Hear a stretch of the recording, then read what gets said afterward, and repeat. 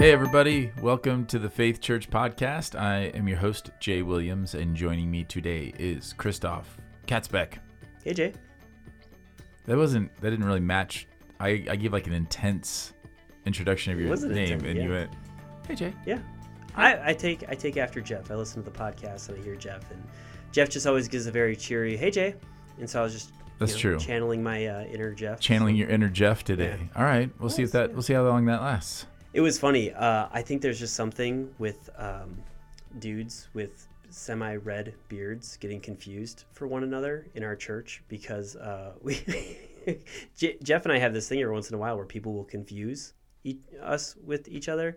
And that happened with someone else in our church. They also have a red beard, and they were like, by the way, someone came up to me and said, nice sermon, and I didn't want to correct them, so I just said, thanks, and walked on. I was like, okay. Yeah, well, that's because I tell people, I switch your names around when I tell people who you are all the time. So you call Jeff Christoph, and you call me I Jeff? Say, hey, that's Christoph. That's our youth minister. And I point to Jeff, and I say, go up and say hi to him. Say, hi, Christoph. That's fantastic. No, I like to do that just to make, keep people on their toes, keep everybody humble. Yeah. Because that's what the passage was about. It was about humility. And so I just want to help you guys be consummate radio pro right here. Yeah. I just want to help you guys seek humility. And that's what that passage was about. Yeah. Yeah. That passage, Philippians 2. Oh yeah. The passage that you preached on. So you preached on Philippians 2, and it talks about Christ's humility and really how God has set up like the kingdom of God being the upside down kingdom where the last will become first and the first will become last. And so Jesus being the ultimate example of the humble servant, and then how that will be flipped upside down, and that one day every knee will bow and every tongue will confess that Jesus is Lord. Yeah. And then our unity in that, like in identifying in Christ, we participate in that same life and in that same glorification at the end. I mean, the version that God has for us. And so you preached a sermon on humility, which always goes over really well in 21st century people love westernized. Being humble. Yeah. Like it's like it's our favorite. And we always have the caveats of like, okay, but not too humble. Yeah, right. No, like I'm not gonna be a doormat. I'm not gonna get taken advantage of. I'm not gonna. Which is so opposite of that passage, like that's kind of the part that gets me, and that's what like draws me. I said it a couple of times in the sermon that passage it quite possibly is. For some reason, God keeps bringing me back to that passage. Mm-hmm. It just keeps weighing on me, and you would think so like. It's referencing Isaiah. You would think for people who grew up reading Isaiah would think, okay, this is going to be like, I'm going to read this long list of like battle accomplishments and political endeavors and all these incredible things that are done, and then that person, every knee shall bow and every tongue shall confess as Lord. But no, what it actually says is, God humbled himself, emptied himself, took on the likeness of men. And by the way, he, bore our sins, died on a cross for us. And it's because of that he is highly exalted. And that, to me, it goes so against our culture. But I think like that is so, it's so, transcendent of cultures, like I don't know a culture where they're like, oh yeah, of course, that's what it's like. Yeah, the suffering servant, the king as suffering servant is a very foreign concept. Especially, it's one thing to have a suffering servant, a philosopher that suffers and shows like finds piety in their suffering. Yeah. It's a different thing to say that victory is gained through suffering. Yeah. And that whole dynamic is going to be flipped upside down. But what Paul is addressing is he doesn't just say this is what Jesus did for you. He's saying that this is what you should be united in. Right. This is what the family, the body of Christ, then should continue to look like this. And that pushes against us a little bit. It gets us, we tend to, I find in these passages, and I don't know if you found this, but I find that we tend to want to deflect a little bit, or we want to try to define it in such a way that makes us comfortable. Yeah. Oh yeah. So like we have these direct commands in here of, count others as more significant than yourself. Yeah. Consider not only your interests, but the interests of others. And I'm curious, you'd mentioned before the podcast that you actually had a question after the service, which I kind of anticipated and wondered if you would get, and you did. So do you want to? Yeah. So I gave some examples, right? I talked about what would it look like for husbands and wives if that was their relationship dynamic. If kind of the marriage advice we gave was look not only to your interests but to the interests of the count, your significant other is more significant than yourself. But then I had mentioned parents to kids, and somebody afterwards brought up they were like, well, not a lot of, but kids today tend to have their interests cared about so much so that they end up being kind of spoiled, right? They end up they don't know how to deal with rejection. They don't know how to deal with being told no. And so they were like, well, what would you do then? What about somebody who their interests are seen too much in their, which I thought was interesting. I don't know if you want to take and run with it, or if you want me to kind of give my thoughts on it. Yeah, no, go ahead. Go for it. Okay. I'll tell you how you're wrong. Okay. I'll consider your interests and then I'll. Okay. Is that right? There you go. You get a actual application. Mm-hmm. Looking to the interests of someone else doesn't just mean looking towards what somebody wants. It's oftentimes what someone needs. And that's a hard, especially as a parent.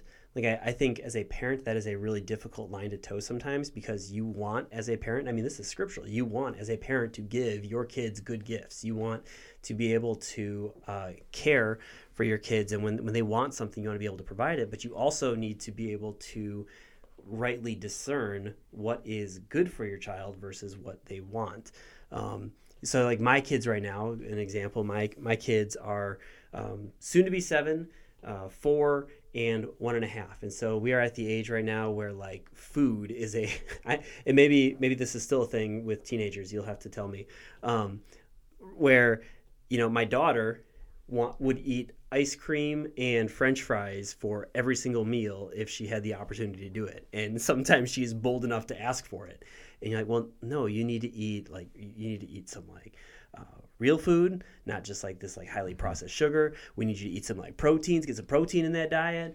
We need you to eat like some vegetables and fruit. Like you can't just eat this like really highly processed food all the time because it's not healthy for you. And that is me looking out for her interests, even though what she thinks she wants in that moment are those French fries. I'm going, no, like your health is far more important. What you put into your body will affect that. And so it's hard. It takes a level of discernment and wisdom in knowing what the difference between those are. Yeah, and I think that this is such a great example of how all of us will struggle at times with understanding the Bible, because we always we tend to want to define what we're reading in a way that where we feel comfortable, in a way that we pass the bar, or the way that it deals with the issue that we think is the problem, and we want to define it in that way, and that can cause us to dismiss hard truths. It can cause us to defend ourselves in it, and so it can cause us to deflect and point to other people and how they're not doing it. And in this situation, it's kind of an oversimplified understanding to think, well, counting someone else's interests as, considering their interests, not only my own, but also their interests, must mean that I just give in to whatever they want me to do. And that's the problem with today's world, is that we're just doing that. Everybody gets what they want. Everyone just, we're all snowflakes, and we all get, like, everyone gets a trophy, and, in the Little League season and everything. And that's not at all what this is talking about. I think that what we have to be able to dig a little deeper and say, okay, well, think about that example of like a spoiled child, like a legitimately spoiled child that just asks for ice cream and gets it whenever they want. Well, whose interests are actually being looked after there? Like, is it the child's just because that's what they want, or is it the parent who wants to avoid the conflict, and feels overwhelmed and tired and wants to not have to deal with it, or doesn't want to be embarrassed in front of people, out in public, or doesn't want to be thought of as bad cop or the mean one or whatever. I would argue that that acting in the interests, considering the interests of others and counting them as more significant, is far more pressing. It's not about just doing what other people want. It's about doing what's best for them, not with us as judge, but willing to be the servant. And sometimes that means I'm willing to put in the extra effort and work that it's going to take to prepare good food for my kid and deal with their tantrum when they don't get ice cream. And that's being the servant. Sometimes it is by laying aside my pride and letting them have ice cream at times when I'm like, I want to be controlling about what they're eating. I mean, and the same thing happens out in, in the world, in the workplace and everything. It's, we just so often put ourselves in the place of judge, or in the place of the one that knows, like, that we know what the best thing is all the time, and we don't. But I think it's oversimplifying it to just assume that means whatever someone's interested or what they want, because it's not actually in their interest. Paul obviously is acquainted with that. He preaches the gospel even when it pushes against what people want to hear. He talks about there will come a time when people will have itching ears and they'll chase after people who will tell them what they want to know. So that's clearly not what Paul is talking about. He encourages practices of church discipline. Like, he obviously is not just saying, well, just do whatever you want to do. But he is saying that in Christ, we have this example of laying down our own interests and counting others as more significant than ourselves. Like, not trying to posture ourselves as the more important one, right? Like, we're supposed to seek to serve others and to humble ourselves in following Jesus, who emptied himself and took on human form, the creator subjecting himself to the creation.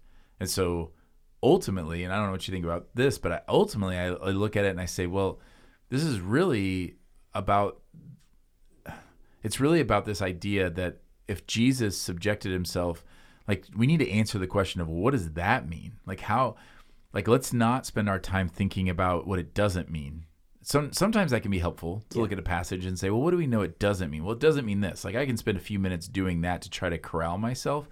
But I think especially when it comes to hard passages like this, that are not really hard to understand at an intellectual level, it's pretty straightforward, but really hard to think about. It's hard to practice and hard to think about what it would actually look like in my life. That we really make sure that we are not spending all of our time thinking about what it must not mean, that we're actually thinking, okay, but what does it mean? Yeah. What does it mean for a parent to count their child like as more significant than themselves, and to consider not only their own interests but the interests of their child? What does it look like for a spouse to do that? And the answer to that is always going to be difficult, because it's going to require me laying down my own life and submitting myself and denying myself, and nobody wants to do that. Yeah, it always seems, I don't know, I use those examples, a parent with a child or a spouse, because it does feel like the closer the relationship, the more we allow different excuses to kind of creep their way in. Different things like, well, I deserve to be treated this way, or like, you should do this for me because I am that. And when you have the paradigm, and part of the reason why this passage, Philippians 2, just really gets to me is that's not the posture Christ had towards those he served. He didn't look and go, if there was anyone who deserved the right to go, hey, before the foundations of the world, I was there, and all of you, I created you, knew you before you were even born. If there's anyone who deserved to be treated in any sort of way or could have demanded any sort of thing, it would have been Jesus. And instead, like, we get a picture of Jesus getting on his hands and knees and washing the feet of the disciples. We see the image of Jesus serving the Last Supper to his disciples. And ultimately we see Jesus going to the cross for our sins. And it says, hey, in this humility, in this act, in this who Jesus was, this is the same mind, this is the same love, and this is the same movement we should all be moving in together as a church.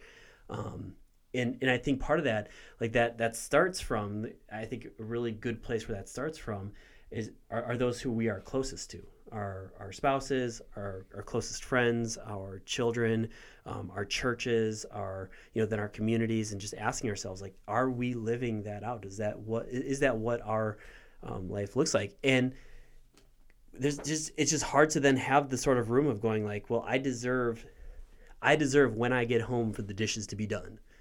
Like all of a sudden I don't really have that right. Instead, the question is like, man, I know it was a hard day, but maybe it was a hard day as well for my wife today. And so I can do the dishes, and that's just an example. I know it seems like a small one, but in the moment, that could be a huge one. That could be a huge way of serving someone else. So I imagine what would it look like if that is what we were marked by. And in the sermon I referenced, Jesus said that, like, you will be known, like, this is the new covenant, my name, that you will be known for how you love one another.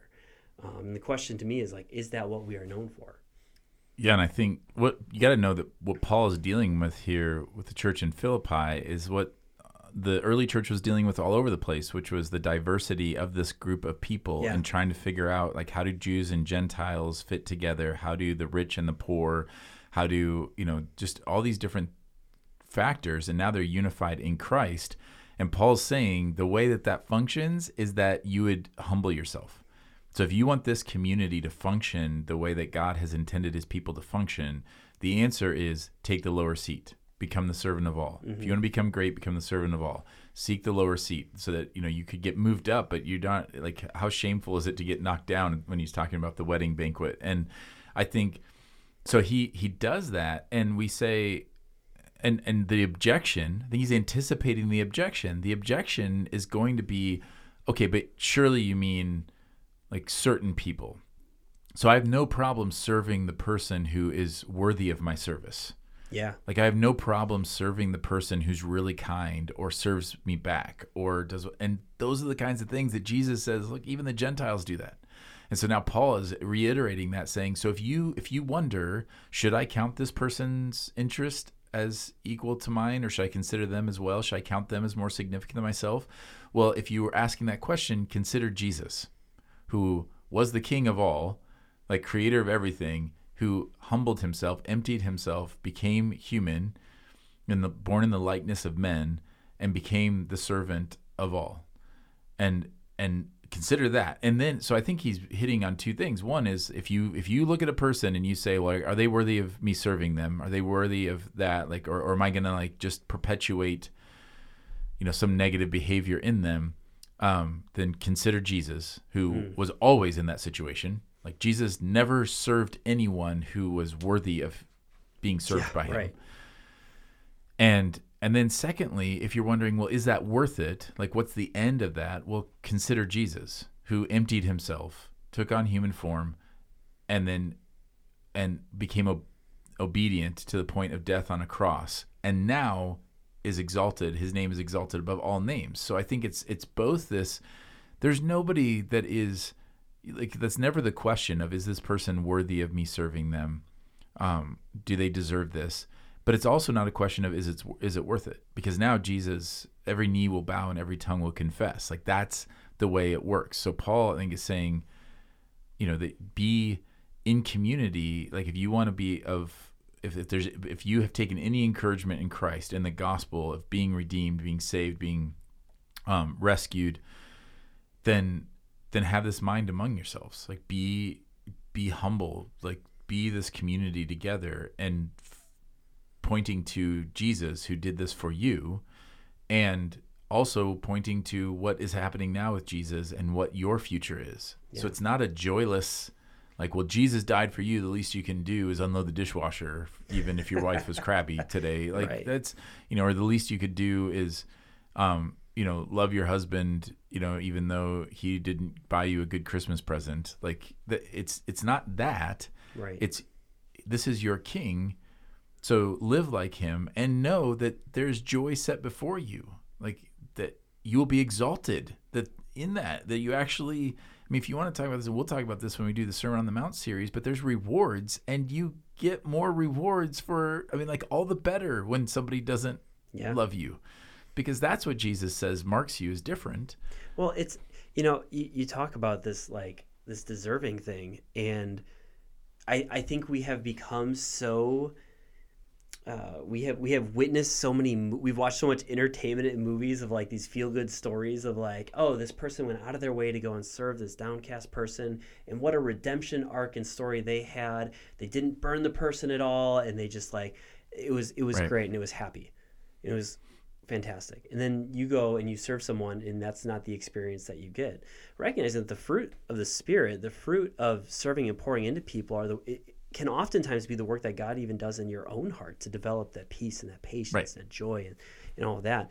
And it also, it takes, I think when we have this paradigm shift of, like, we're called to serve, and we're called to serve those who we wouldn't expect, is that we are rightly putting the work that God does in people's hearts in God's hands, and we stop trying to strong arm people into seeing things a certain way. You go, well, I went out of my way to serve my sibling who didn't know Christ with this expectation that they would then hear the gospel and become a Christian, and they're not a Christian right now. And it's like, well, that's God's work in their life. It's not supposed right. to be something that you do. And so I think, like, it helps to, once again, put the proper work in the proper place and just go, you're just called to be faithful. God will produce the fruit where God produces the fruit. Take that stress off. Like, that's a stress you don't need. You don't need the stress of producing all this different fruit. That's the work that God does. We're just called to be faithful and to see how God works through that. That's interesting, that taking the stress off, that is part of the easy yoke, and why the burden is light, is because you aren't on the hook for the fruit of any of those things. That's not what you're on the hook for. You're on the hook for, are you faithful in this moment? So right. in that interaction with that person, whether it's a coworker or server at a restaurant or a customer or something like that, like, you're not responsible to make them a better person in that situation, you right. know, or we get so worried about, like, well, then we're just, if I serve them in that I'm just encouraging them and enabling them in their sin. There is a way to serve people when you, like, in an enabling way, but that is tied to your responsibility in their life. Yeah. Yeah. And by that, I mean, anyone that has multiple children has to deal with the issue of the oldest wanting to be a parent. Or the other, they like to jump in and be like, well, yeah, and they did this. And you're like, wait, I don't need your help. I'm the parent. Yep. Your responsibility. I have that in coaching, where I'll tell the kids on the team, like, you are not responsible to discipline your teammates, whatever. I'll take care of that. Your job is to be encouraging. Like, well, if I encourage them there, then they're going to, no, you don't need to worry about that. I'm dealing with that. And in a very similar way, that is the way we function in the world. As God is saving and redeeming the lost, as he's displaying his glory, he's given us, like, our role, and we seem to never be satisfied with that. We seem to be very concerned with roles that are not our roles. Like when Paul says, what do you have to do with judging outsiders? Like, what in the world? Like, why do you take that? That's not part of your job description. Like, do you not trust God to bring justice? Like, or do you think that you will do a better job of bringing justice? Do you think God's, like, missing the mark on this? And so I think, like, when we get into those situations of, it doesn't feel fair, or it feels like, well, I'm going to be taken advantage of, or it feels like all these things, we need to remind ourselves that, like, this is what Jesus did. Yeah. And you pointed out that Jesus is king.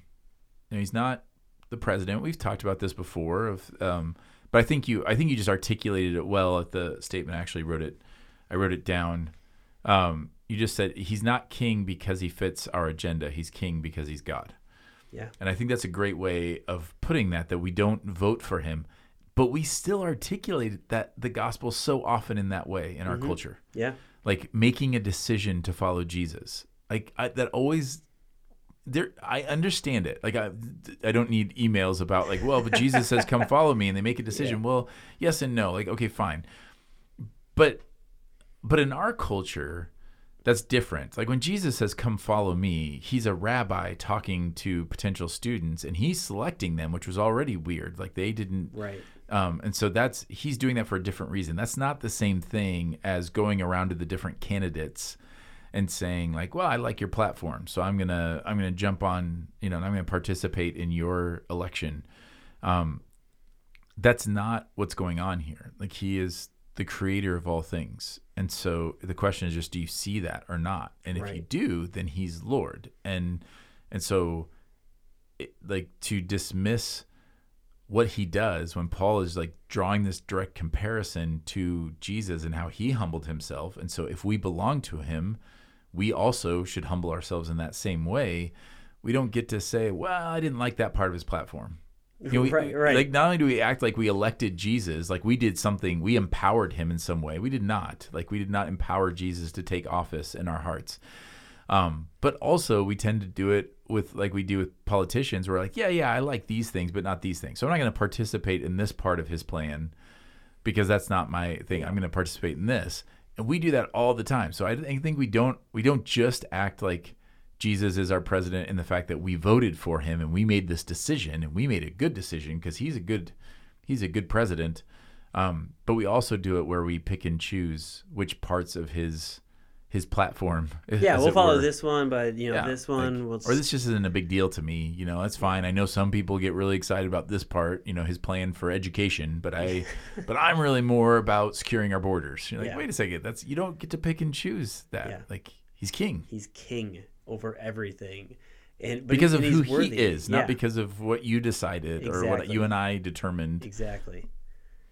I think that paradigm, if we were to recognize that more in the language that Scripture uses more and more of like he is Lord, I think it would challenge us more and more in how we view how he interacted with others and what he calls for us to do, and then it would deepen our trust. And I think this is just the big thing, is deepening our trust that he is faithful to complete what he said he is faithful to complete. And instead of us having to take that upon ourselves, to trust him, to put our faith in him, and to just move as he has called us to, just faithfully recognizing that again, he is king. We don't get to parse that out and make it partial and we're going to follow this one and not this one. That's called heresy. We're gonna instead recognize him as king and do our best to just follow him where he calls us to follow him. Yeah, and that goes to then the economy that he sets up is the economy that exists. The kingdom as he sets it up is the kingdom that exists. And he says that this is the way, like this counting others as significant, like through the Holy Spirit. This is what Paul is saying, but it's the Holy Spirit, it's God's word saying that what Jesus did, Jesus modeled this for you. He's not creating something out of thin air. He's saying this was the life Jesus lived, and you then, if you belong to him, this is how you should live. And that pushes against our common sense. But this has always been the way it is. This is why Proverbs says, do not lean on your own understanding. This has always been our bent since the garden, that Eve thought she knew a better way to gain wisdom. She thought she knew a better way to gain life, and she didn't. And Adam thought he knew a better way to that, and he didn't. And the Israelites in the desert thought they knew a better way. Like all the followers of Jesus that were looking for Jesus to overthrow the Roman government thought they knew a better way, and we tend to. And so we tend to think that it's in our show of power and our show of influence from the top down that is what is going to testify to God's glory. But God says it's not. It's going to be in your humility. It's going to be by becoming a servant of all. We show that in the way we battle sin, even in one another, where we think that the way to battle sin is to rebuke people all the time. There's a place for rebuke, but it's God's kindness that leads us to repentance. It's not that has been set up, and we think like, well, if I'm kind to them, that'll just enable them in their sin. Well, not according to God. Like we got to be mindful when we create our own systems and our own paradigms based on what makes sense to us. And I will be the first to acknowledge that a passage like this is hard that when you think of, okay, what will bring unity? It's when I count others as significant, and as more significant than myself. I know if Robbie were here, he'd be like, oh no, you can't bring this up. Uh-oh. Because everything comes back to this. But it was such a great example during the pandemic. The pandemic was such a great example of this, that what drove us so often in that was thinking, well, what can we give up? Right. How can we serve, and how can we serve the community? How can we be a support rather than a burden on the community and on the government here? Like, what can we do? How can we serve people in our church? How can we give up our own personal desires or preferences for others? And I think that was the dividing line, was that you had one camp saying, well, what can we give up? And you had the other camp saying, well, why do I have to give up anything? Like, what should I not give up? And like that, they came at it from that angle of, well, why do I have to give that up? And needing to be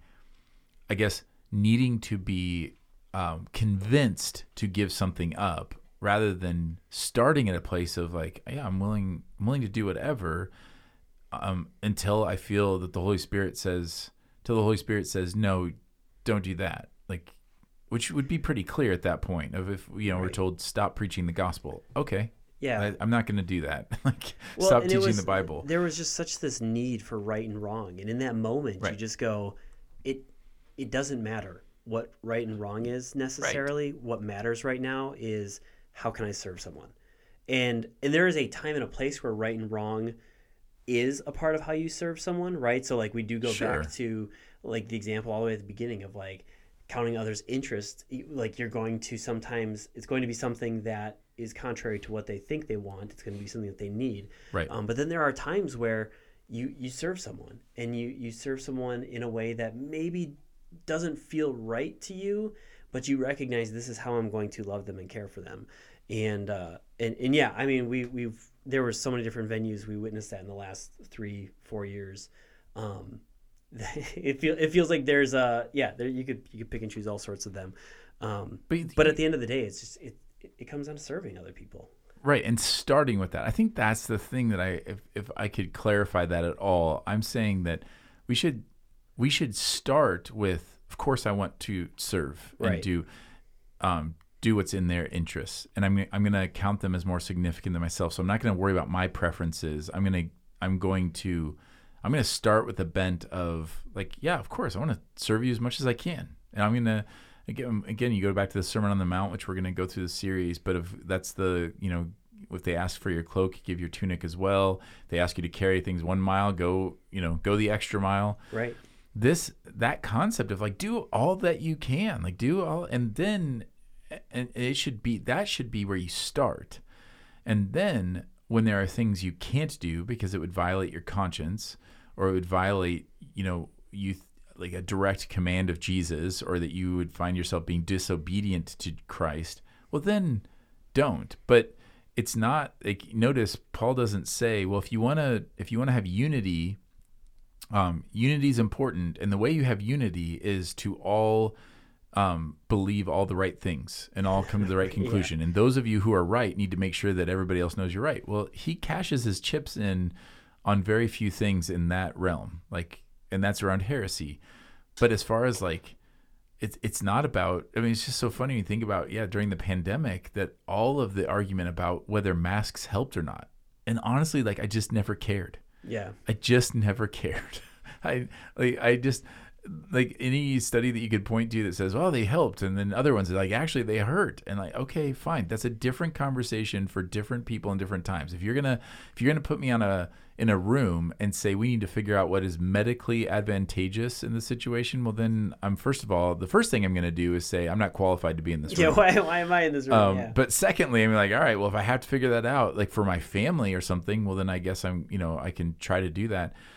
But from a church's standpoint, like, our posture should always be, how can I serve? And people were really worried during that time of like, well, but then if you give in to the government here, then what's next or whatever? Like, well, that is the life of Jesus. Yeah. And it was the life of the early church. They gave themselves over to all kinds of things, and it, you could do the slippery slope thing if they they allowed themselves to be arrested. They allowed themselves, all these things happen. And you could make the argument like, well, see, and it didn't work for Jesus. And because he got murdered. Right. So see, that's what happens. But is that where you want to be? Like, you don't want to be that person who's like, well, Jesus failed, because that's what you're saying. Right. And when you say that, people like, but there was that politician, I forget, that you're going with said that where, well, if I mean, I probably shouldn't go too far with that. But that person made the comment that basically Jesus failed. Like if they had a better stance on different policies, then Jesus might not have been crucified. And I'm like, how do you miss the point that badly? Like, it's one thing to act in that way, but then to actually articulate it and not to call yourself a Christian and think that it was a failure that Jesus went to the cross. That if you were there, if you were one of the disciples, you would have protected him and you would have, given better political advice, and then he would have, like, what? No, it's just so comical. But this is where it'd be comical if it wasn't real. But this, I mean, and this is probably a good place to even put a pin on it, is just to remind ourselves that Jesus did succeed in what he did. He and he is king. He has ushered in, and this is kind of like this was kind of the whole point I was going for, is that he has ushered in this kingdom that we participate in, and we recognize that there's this kingdom that will be fully realized when he returns, that we will be a part of. And it's like our job is just to live as much within the truth of who he is and that he reigns as possible, and to do it in the way that he has called us to, which is to humble ourselves and to serve our brothers and sisters, recognizing that there will be a day where we live in perfect harmony with one another. And that's good.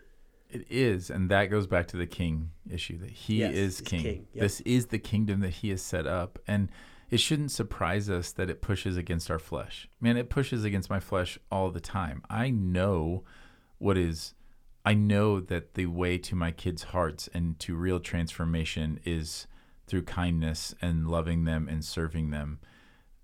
But I don't often choose that because it doesn't make sense. Because in the moment, like, I just need to put my foot down and make sure they don't do that thing anymore. Or I give in to them and want it because I don't want to have a battle or whatever. But either way, Jesus has set out, like, this is what the kingdom is.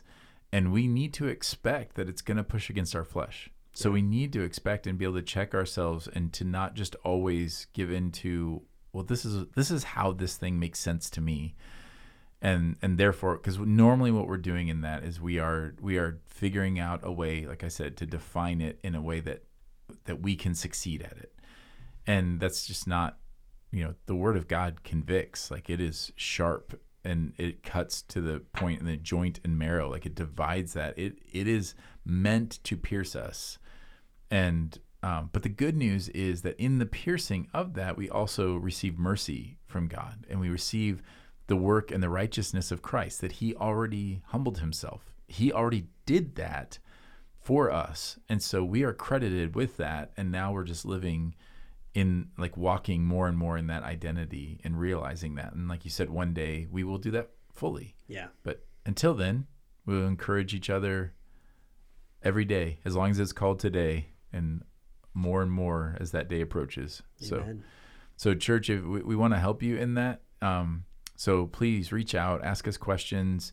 We are thinking about expanding the podcast a little bit to go outside of the sermon. So if you have questions or just things you'd like to hear us talk about and kind of process through, we've talked about inviting in other guests, from even outside the church, that outside of our church, that would help us discuss about that. So if you have any question at all, about anything, like a theological issue, like just how to function in following Jesus or anything like that, please let us know. You can email us at connect@faithpeshtigo.com. You can contact us through social media. You can give us a call. You can talk to us on a Sunday. You can fill out a communication card on Sunday and just put that on there. We would love to start collecting some of those so that we can just, we just want to be helpful. And we want to serve people well and be an encouragement. So that is our desire. And so you can help us by telling us, help us help you. Help me help you. Me, yeah, there you go. Help you. Yeah. You see if anybody knows that quote. All right. Until next time, thanks for listening. Grace and peace.